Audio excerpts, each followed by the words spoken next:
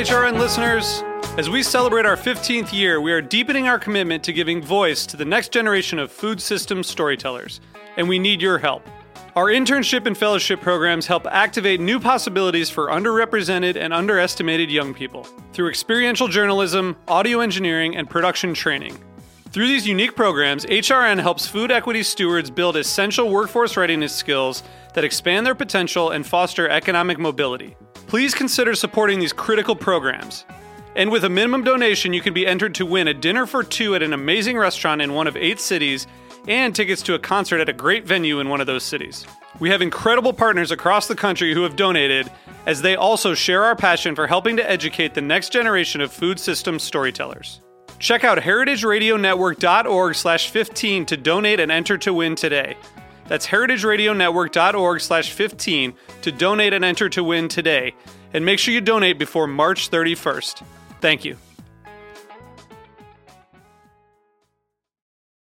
You're listening to Heritage Radio Network.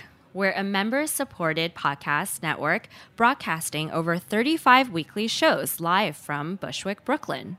This year, we're celebrating 10 years of food radio. For the past decade, we've been taking you behind the scenes of farms, restaurants, breweries, school cafeterias, and more. It's been 10 years, and we're just getting started. Find us at heritageradionetwork.org. This episode is brought to you by Roberta's, home of Heritage Radio Network for 10 years. Learn more about Roberta's at robertaspizza.com.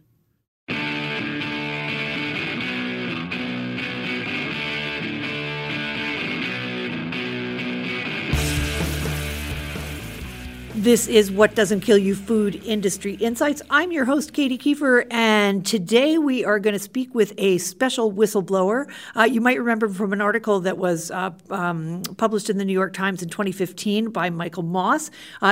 His name is Jim Keene. He is a veterinarian with 25 years of research and field experience in livestock health and production medicine, veterinary public health, zoonotic infections, and biomedicine. Way to make me feel bad about myself, Jim. He is a faculty member at the University of Nebraska Lincoln's School of Veterinary Medicine and Biomedical Sciences, and he was concurrently at the USDA's Meat Animal Research Center, otherwise known as MARC, from 1988 to 2014, working for both the USDA and the University of Nebraska. Jim, thanks so much for joining me today. So you were the subject of an expose by Michael Moss in which you basically blew the whistle on the Meat Animal Research Center because you claimed that their methods were so inhumane and what they were doing to animals was unnecessarily cruel. Is that right? Yeah, that's correct, Katie. That was the conclusion I came to after observing it for a while. After multiple years in the field there. Right. So why don't you start by describing some of the work that you did for the MARC, otherwise known as MARC. We'll refer to it as that from now on. Well, I worked in 2 areas. One was strictly animal health. I worked with viruses that affect sheep and goats. And then I also... Most of my career with the USDA was with what's called pre-harvest food safety. Pre-harvest food safety. Okay, so that means clean animals before you kill them. Exactly. You try to prevent animals from having things like salmonella or pathogenic E. coli. The idea is if you prevent them from being presented for slaughter without the pathogens, and the meat would be free of the pathogen, and then people would get less illness. Now, how would that be possible given the way that we normally raise animals in this country in concentrated area feeding operations?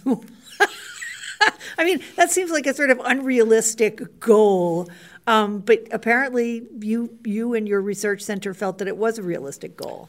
Yeah, well, not myself, a lot of other people, especially when the E. coli kind of emerged in the early 90s and it became a cottage industry among most of the land-grant universities worked on it. And the belief at that time was we see the world differently now, that we could actually do something while animals are alive. Part of it might be wishful thinking on the part of the processors who didn't want to have to deal with, rather have it pushed downstream. Sure. Absolutely. Upstream. Upstream, yeah, way easier for them.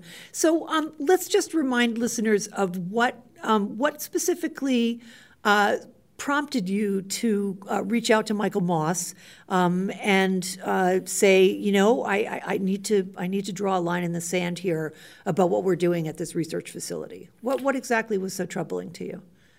Well, it wasn't actually one event. It happened over several years, so it wasn't just one thing. But at one point in late 2007, I switched from the USDA to the university, still on the campus of Mark. And then I worked with clinical veterinarians. I did some clinical work and teaching before I just did all research. And so I started seeing with my own eyes and hearing other stories from my own colleagues, things that they saw and things that I saw that were disturbing. And I did for many years, for 6 or 7 years, I reported, or in my annual evaluation, I reported to my bosses, my directors, what I saw. It's okay, Jim.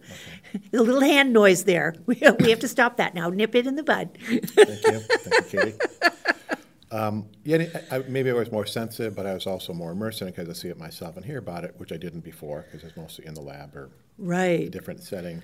I see. So before sort of in that, previous to that sort of 6 years of actually working at Mark, you were more in a lab, and so you weren't actually working. I was either in a lab or on actual farms. Right. I didn't really do very much work with animals on the center. I see. And then when I started working with the university, one of their tasks is to take care of Mark animals. That was part of my job, and also teaching. But I was just become aware of what was happening to animals on the center. And so what did you see exactly? Well, some things I saw. I mean, there were some projects that I saw that actually I was aware of for a long time. They do lots of, the focus of Mark is really genetics of cattle, sheep, and swine. They want to make new improved breeds, which basically means they make more meat. Yeah, more meat. As you said at some point, I don't know whether it was in your presentation earlier today or whether it was something I read that you wrote, but it was basically fewer inputs for greater outputs, right? That's the philosophy of the meat industry, and that apparently was the goal of the research facility. Right. They call that production efficiency. There you go. That's the word that they use. So, I love those euphemisms, don't you? They're all euphemisms, that's right. But again, I helped generate those euphemisms probably at one point, or supported those. But, I would see things I saw. I would see there's the cows that would have twins. We called the twinner herd. They had green ear tags. I always knew what they were and never thought about it. But I knew about the issues. The cows are designed to have one animal, and they would have twins, a lot of bad things. It's not like horrendously visible, but animals, the legs get tangled when they give birth. Sure. The cows get mastitis, the calves die. Well, and also you can imagine the mother being rather significantly injured trying to give birth to twins when she's not supposed to.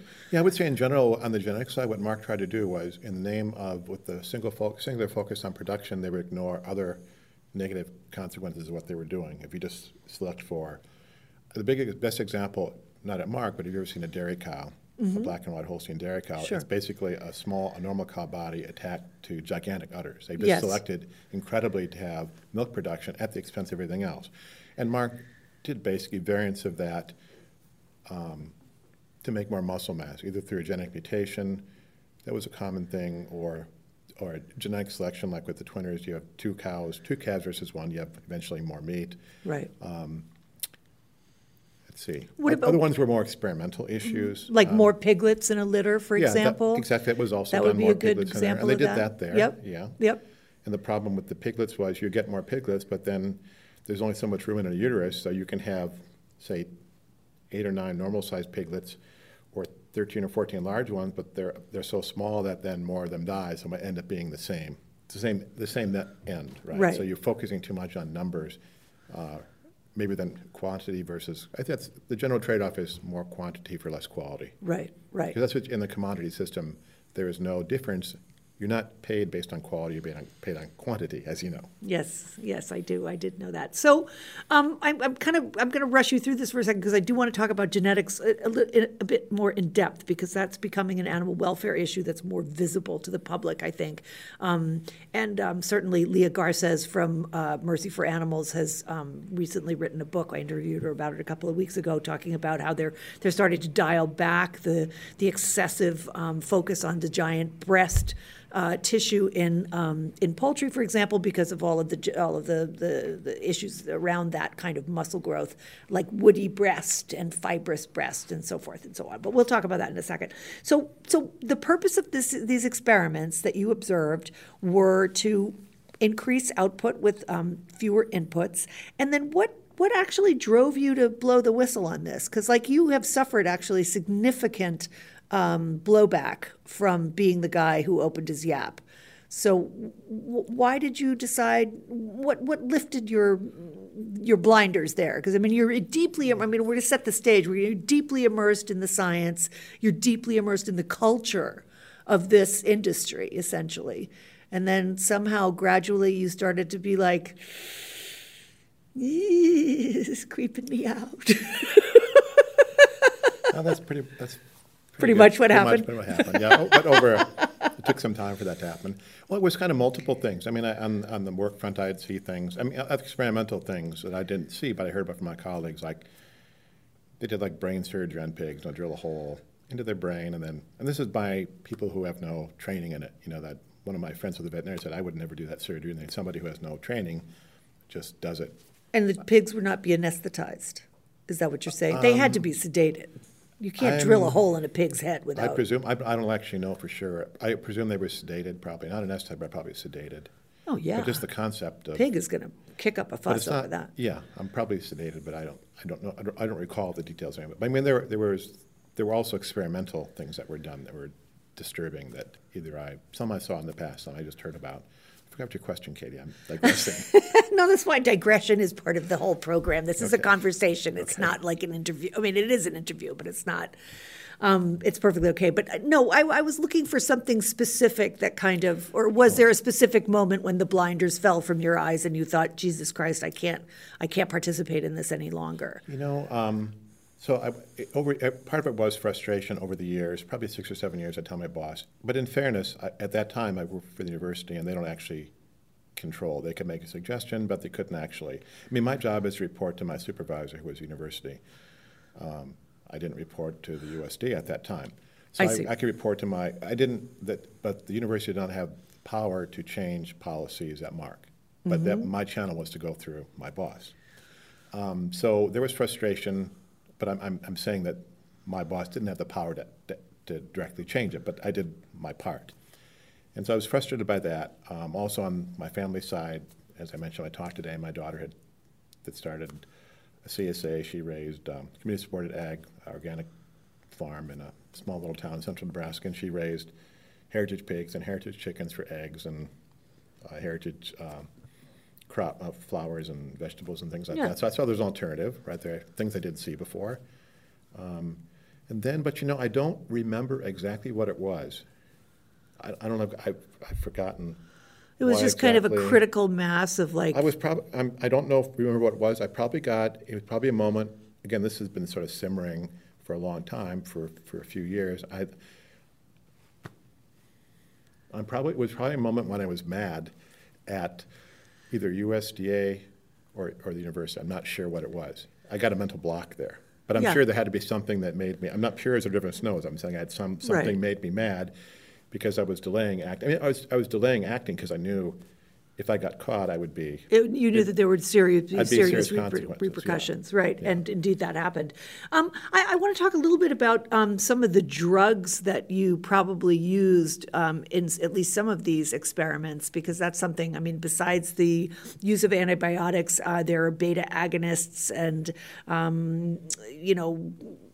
don't know, what else? You tell me. You're the expert. You're the vet. Well, let me see. Okay, there are the beta agonists, which basically, can't think of the term. They basically allow the animal to put on more muscle instead of right. fat. Again, it's more output with less input. More output. Another class are the hormones. So the feed conversion is faster. Exactly. Yeah. Better feed conversion and more muscle mass for a given amount of feed. Mm-hmm. Yeah, same thing. Or more muscle.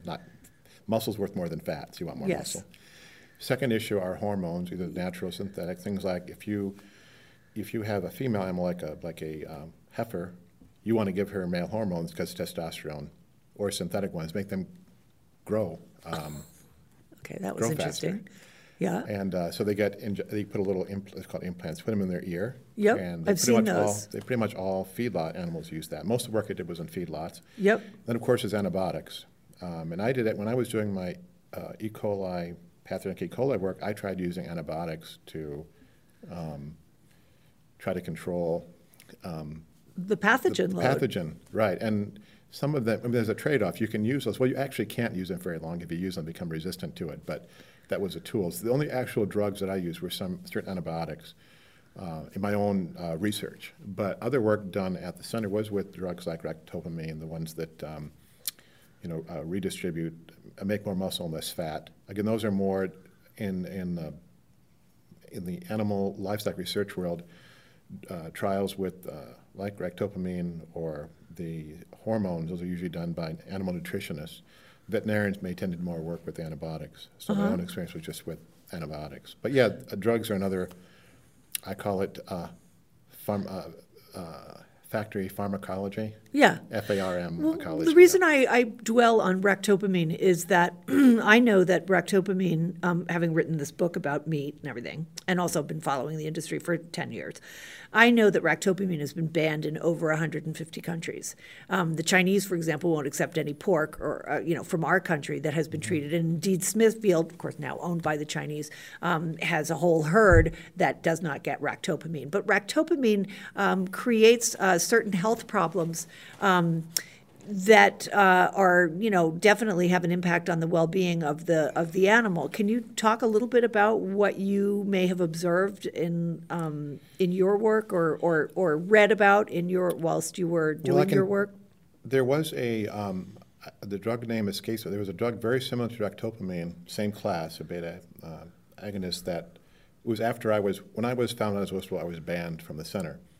So this work was done at the center, but after I was banned, so I read about it. But there was a trial that showed one of the major beef processors would not accept beef cattle that had taken the ractopamine equivalent for beef cattle because they were so heavy that they would break down and couldn't either, it's called a downer cow when it got off the truck, or they'd break down at some point during the processing. So they refused to accept them. Right. So then Merck was the company that made the drug. I'm sorry, I can't remember. It was, It's okay. Okay, it'll come to me. Well, anyway, it was like ractopamine. And so the USDA Mark did a study on that, funded by the industry, and what do you think their answer was? Keep using it. Keep using it. Didn't have any effects on welfare. Well, it was supposed to animal welfare study, but they had no animal welfare metrics in it. But it gave the industry... Okay. It gave the industry cover. Industry-funded study that said it's fine to use this product. Right.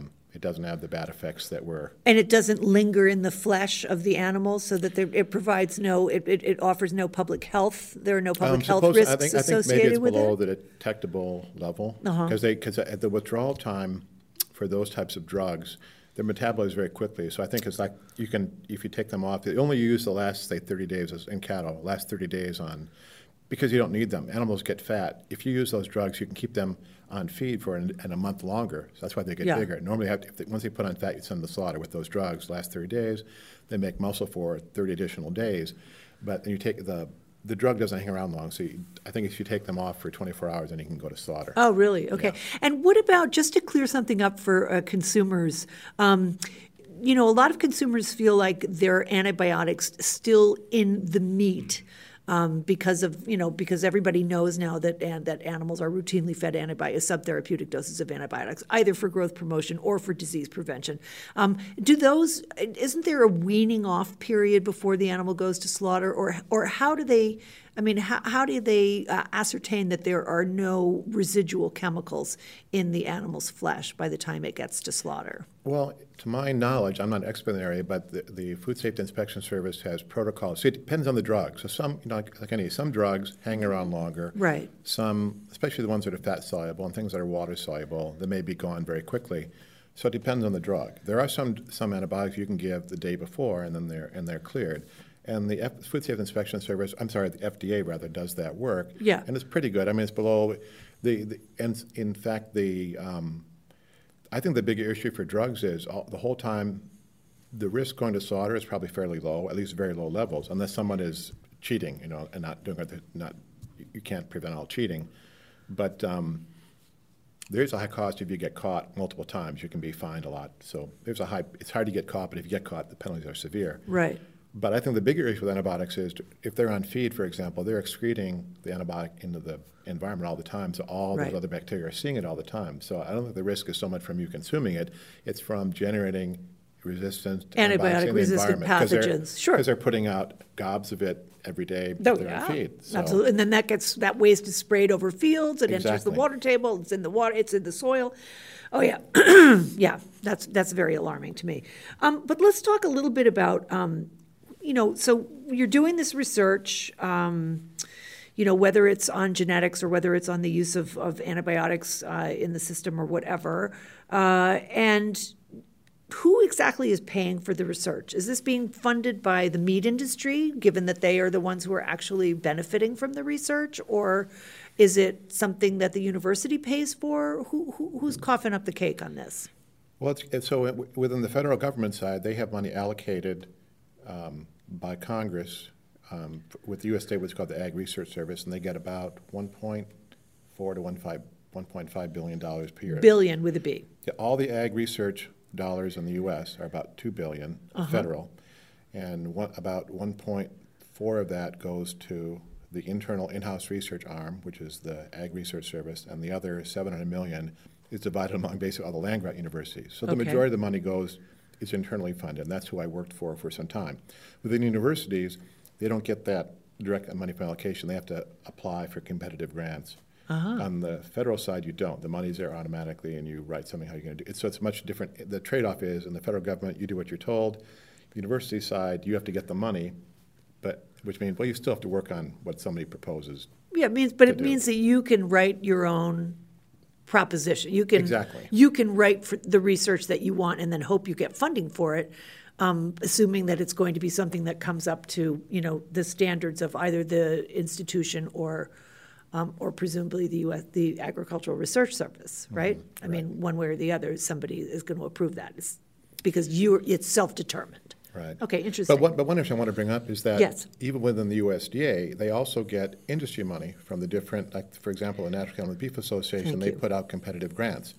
And they prefer to go to the USDA because in the USDA, and this happened, the director, say of Mark, could say, everyone's going to work on this project, and it could be an industry project, so the industry may put up $100,000, right, to do this. They want it done quickly. Yeah. But the labor would cost a fortune if the university did it, because the director can just shift the resources. So it's a huge bargain for the industry to get the USDA to do their research. If it's in a university, it would take much longer. Graduate students would do it. Right. And they may not get the right answer. Right. Right, because there is a certain compulsion to come up with the right answer, no doubt. I mean, especially if you want to get more funding. I mean, there's a tight. I mean, the Mark is a part of, or the USDA would say it supports Big Ag, and they support each other, right? So it's. I mean, they're friendly with each other, so it's normal that they would help each other out. The industry will help lobby Congress on behalf of the USDA, since the USDA can't lobby Congress directly by law. And then return, I think I almost look at it as a quid pro quo. I can't prove this.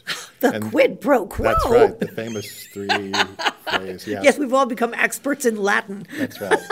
So anyway, but it's a great deal, I think, for companies. In my opinion, the U.S. Mark is the research arm for research the industry needs done very quickly, such as this issue with the ractopamine drug in cattle. They need to get that dealt with quickly. Mark got it done in 2 or 3 months. Wow, because impressive. They can put people on it, and it's highly subsidized as well, because the biggest cost of research is labor. Yeah. There's no labor charge.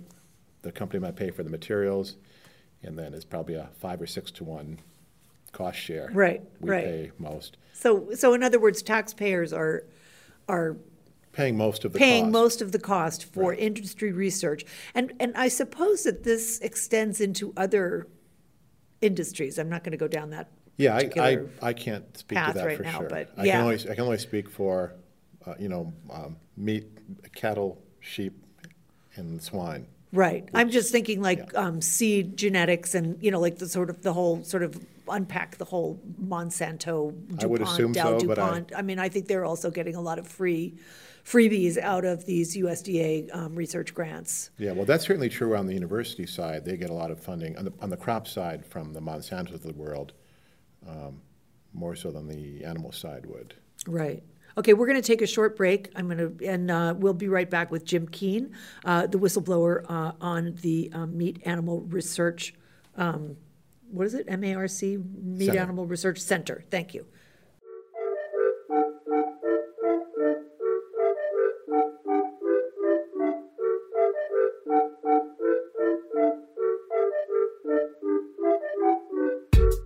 This episode is brought to you by Roberta's, home of Heritage Radio Network for 10 years.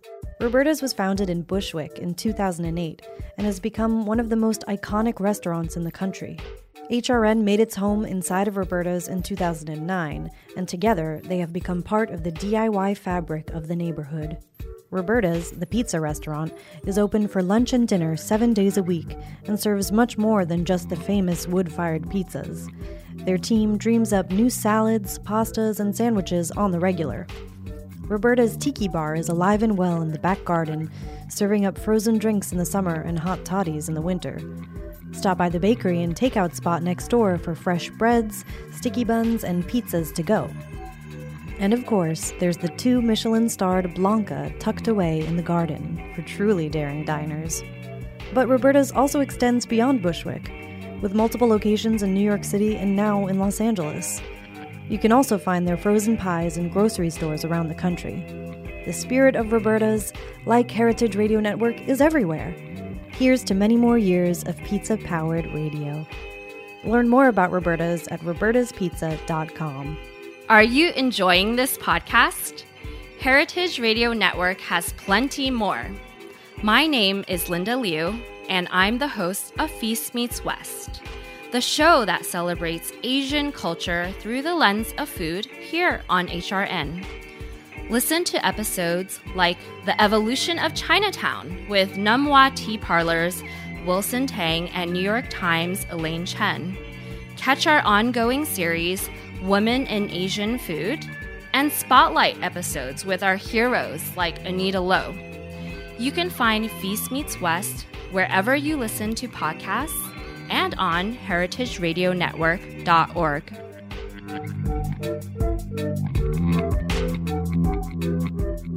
So we're back. This is What Doesn't Kill You, Food Industry Insights. I'm your host, Katie Kiefer. I'm talking to Jim Keene. Jim is a doctor of veterinary medicine and blew the whistle, as you might remember from a 2015 article in the New York Times by Michael Moss about animal welfare issues endemic to the Meat Animal Research Center at the University of Nebraska. And as a result of blowing the whistle, Jim has suffered numerous repercussions professionally, which we'll get to in a minute. But in the meantime, I wanted to talk for a minute about the way, because we were just before the break, we were talking about how U.S. Taxpayers are funding a lot of this research. So you gave an example of how you spent a lot of time, before you sort of had your come to Jesus moment, you spent a lot of time thinking about how you could get rid of salmonella and E. coli prior to an animal going from feedlot to slaughter to processing. And that, ultimately that program ended up costing something like $13 million before that particular avenue of research was shut down. Can you talk a little bit about why that kind of persisted, even though it must have been obvious pretty quickly that this was not really a viable plan? Well, Katie, when you're doing research, you think, research, that means researching. So True. If one thing doesn't fail, you try the next thing and the next thing and the next thing. And I should say, I quit doing that research because that's the time when I left the USDA and joined the university. Other people at the USDA continued. They may still be doing it now. I don't know. I haven't followed. But it's probably still ongoing. Wow. That'd be proposed. I haven't followed the field. And it wasn't just USDA, most of the land grants. There were probably hundreds of labs around the world were working on that because it's a high-dollar thing. People get sick, kills kids, not good, costs a lot of money. Right. And the meat recalls. You heard sometimes if you get salmonella, E. coli in a meat sample, they recall millions of pounds. Oh, hell yeah. I read Food Poison Journal. Yeah. Right. I read all of Bill Marler's publications religiously. Yeah, absolutely. I'm sure. And Doug Powell, who writes the Barf blog. Have you ever read the Barf blog? Yeah, I sure have. I met Doug Powell. I love that guy. Yeah. He at least makes it funny. So another thing that you brought up was that no animal experiment, however ridiculous, useless, or painful, is illegal. Can we talk a little bit about the lack of regulation around animal welfare in these research centers? Well, this speaks more general to animal welfare. There was something called the Animal Welfare Act, which was first came out in the mid-1980s. It wasn't called the Animal Welfare Act. That was what it's referred. It's not the formal name, but that's what it's called. And there were specific carve-outs that some senators didn't like. For example, it was directed mostly towards animals in research, and so 95% of animals in research are rodents and mice. They're not part of the Animal Welfare Act. So most animals used in research are not protected by the Animal Welfare Act, and also animals used in animals used in federal research and livestock are also exempt from the Animal Welfare Act. All of them. See, I thought it was only poultry. I didn't realize that hogs and cattle were also exempt. Any species used in research at a federal agricultural animals in research at a federal facility, not at a university, but at a federal facility. It's a very specific carve out for ARS, actually, for the in-house research agency. Right. And then that's corrupting. Sure. I mean, once you can do whatever you want, we all want freedom, right? But freedom, it can be abused. Yes, right. And clearly, you didn't want to be part of that program. So, what happened when you blew the whistle? Let's talk a little bit about the repercussions that you have experienced. Well, I was actually working sort of as a leaker because I'm a chicken, and I had contact with Michael Moss. I don't think that's chicken. I think that's prudent. Well, prudent might be a euphemism for it, but I was afraid of the repercussions. Well, naturally. So I contacted Mr. Moss because he was at the Times, New York Times, and a Pulitzer Prize winner. He had some, what's the word, panache or gravitas or something. Oh yeah, he's a fantastic reporter and a great guy. So and I got to know him, and actually he had read some of my work because he had won his Pulitzer Prize for work on E. coli, and I'd done a lot of work on E. coli, so we had a little bit of commonality there. But anyway, so I worked with him. Before I was caught out, I was giving him information for Freedom of Information Act. So you were Act. leaking. I was leaking. Right. Okay. And I thought I could sort of skate through with that. Skate through it with that, unrealistically, as it turned out. And at one point, he wanted to visit Mark to see with his own eyes. It was a specific project. It was called the Easy Care Sheep, which I call No Care Sheep. Right.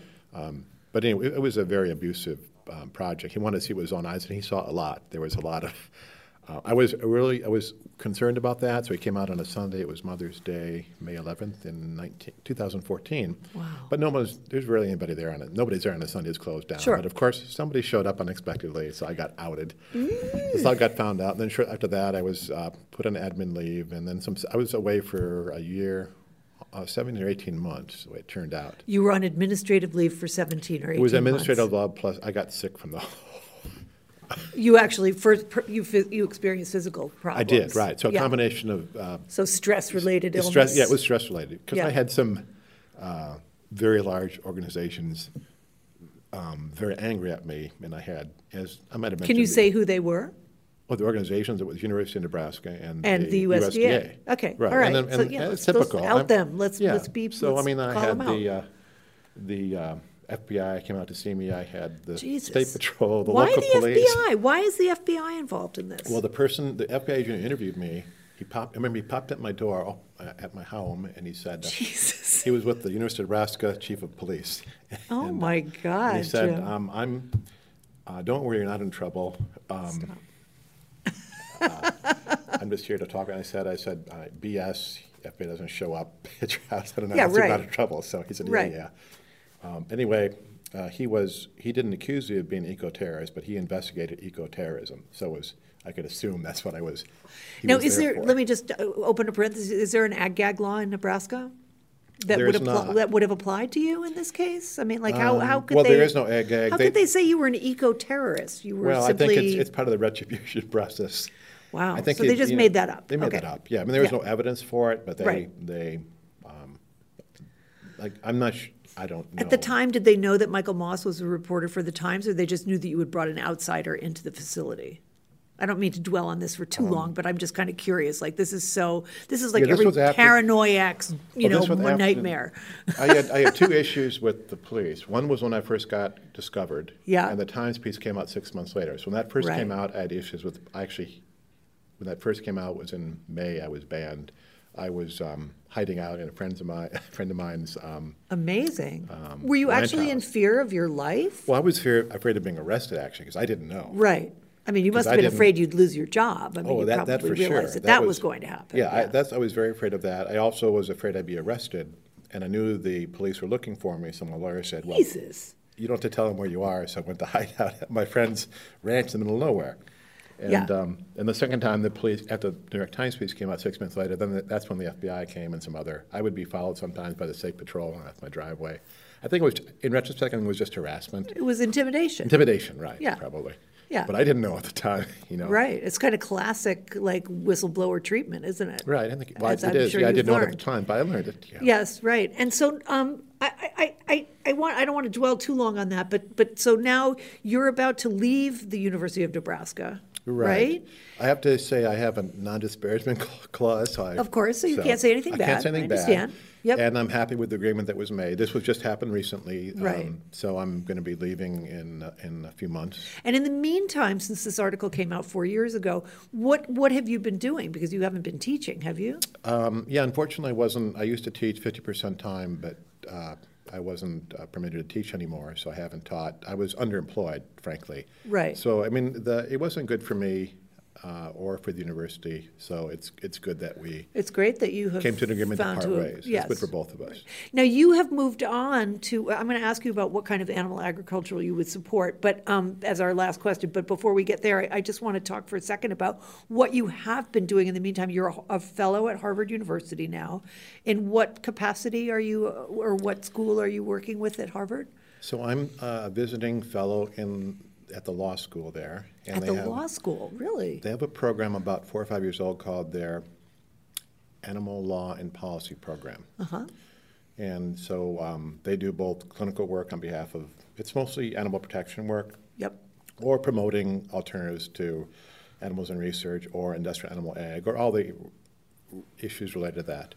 And so the program I'm in, there's about 5 or 6 of us, and we do scholarly work. That's what Harvard wants. Yep. And the purpose is to give you a chance to work on scholarly things you wouldn't otherwise have time for, to interact with the law school faculty and the students and the greater community. It's a real blessing to be there, that's all I can say. Yeah. Now, do you have to live in Boston to do that? I live in Boston. Oh, yeah. cool. I live in Rhode Island. You'll have to come visit. And then I want you to talk just for a second about the kitten cannibalism campaign that you're working with. What is it? It's the White Coats is the name of the organization? There's a small group. I volunteer. I've done pro bono volunteer work for the past 4 or 5 years. That's one of the results of the I see you're whistleblowing expiating was. your sins. Yes, exactly. Exactly. I understand. Yeah, it's my it was not really purgatory, but I was part of the system, And now you're giving back. Giving back, right? So yeah, there was, and I done a little bit with them. They asked me to look at some. They're very small. They're 5 or 6 people. Mm-hmm. They're very tiny, but their purpose is twofold: taxpayer waste with respect to wasteful federal funding of animal research. So the focus is federal animal research, and they came across this project where USDA ARS was using cats for toxoplasmosis research, and Toxoplasmosis? Which is a common parasite of people. Right. This is what you're not supposed to shovel kitty litter when you're pregnant because of toxoplasmosis. Exactly, that's it. I have a cat, so I have 2 cats. Yeah. So anyway, it was really that, and they did some initial work, and I kind of dug deeper. Thanks to underemployment, I had the time to dig deep, and I dug deep, and I found some amazing disgusting work that USDA did. It was kind of hidden in plain sight. It was hidden in sort of obscure scientific journals.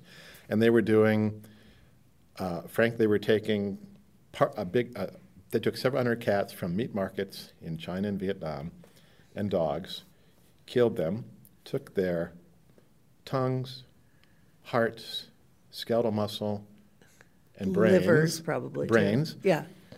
And shipped FedEx those to the U.S. So this is an industry in China which is supplying this research in the United States. Right. Okay. I mean, they did stray cats, they did meat market dogs and cats, and they did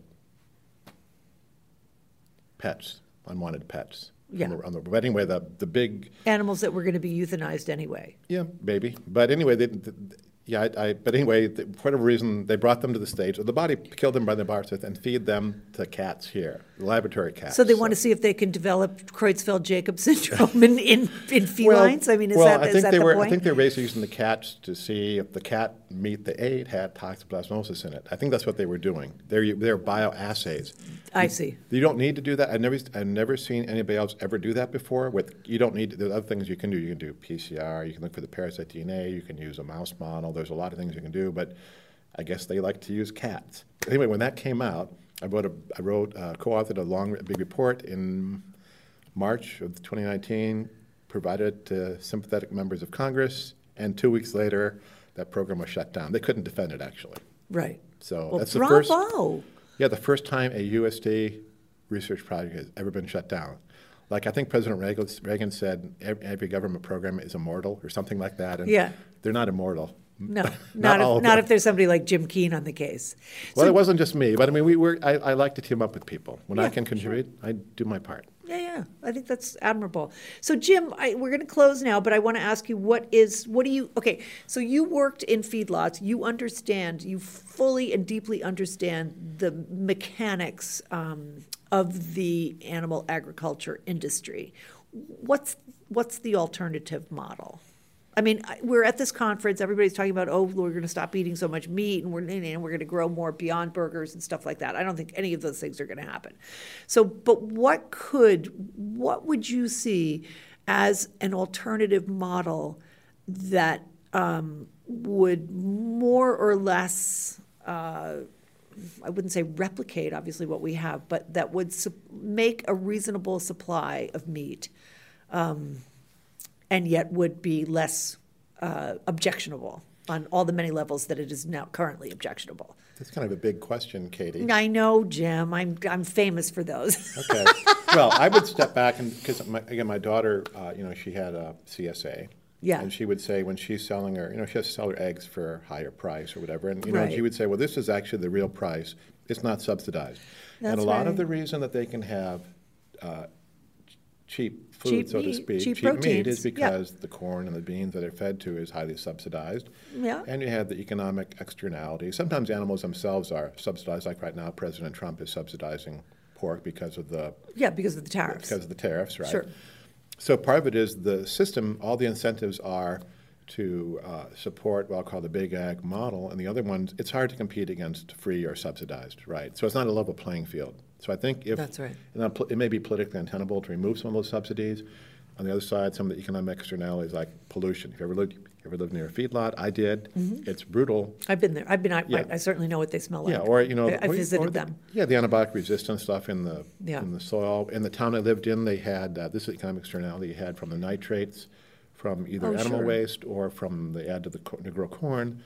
The water supply was contaminated. The nitrates caused uranium to become soluble, and there's $50 million in a tiny little town with no subsidy because you can't drink the water. Right. So, I mean, there are a lot of costs, but those costs are not borne by the industries.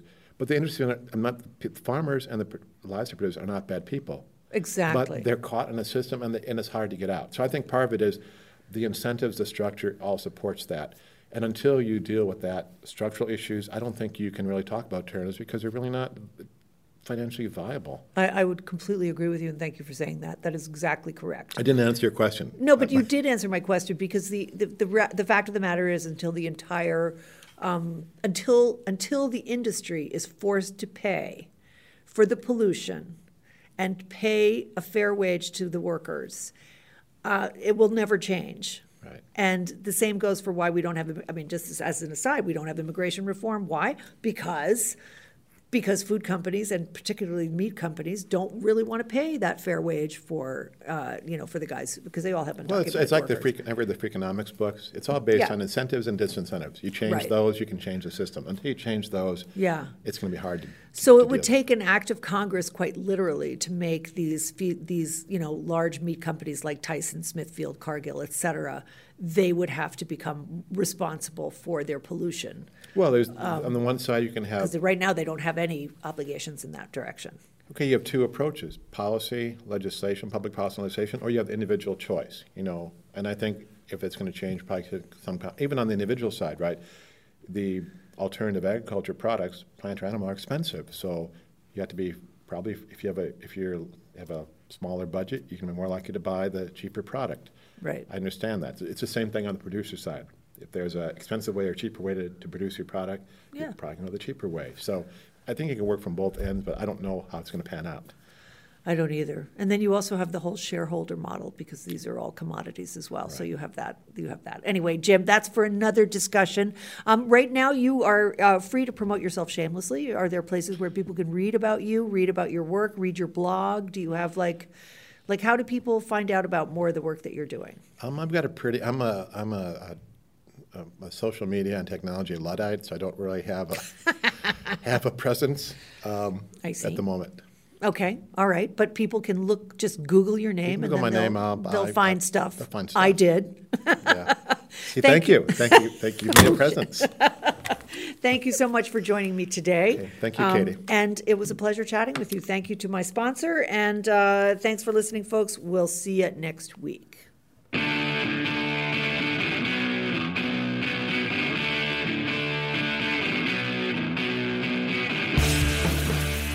What Doesn't Kill You is powered by Simplecast. Thanks for listening to Heritage Radio Network, food radio supported by you. For our freshest content, subscribe to our newsletter. Enter your email at the bottom of our website, heritageradionetwork.org. Connect with us on Instagram and Twitter at @heritage_radio. You can also find us at facebook.com/Heritage Radio Network. Heritage Radio Network is a nonprofit organization driving conversations to make the world a better, fairer, more delicious place. And we couldn't do it without support from listeners like you. Want to be a part of the food world's most innovative community? Subscribe to the shows you like, tell your friends, and please join the HRN family by becoming a member. Just click on the beating heart at the top right of our homepage.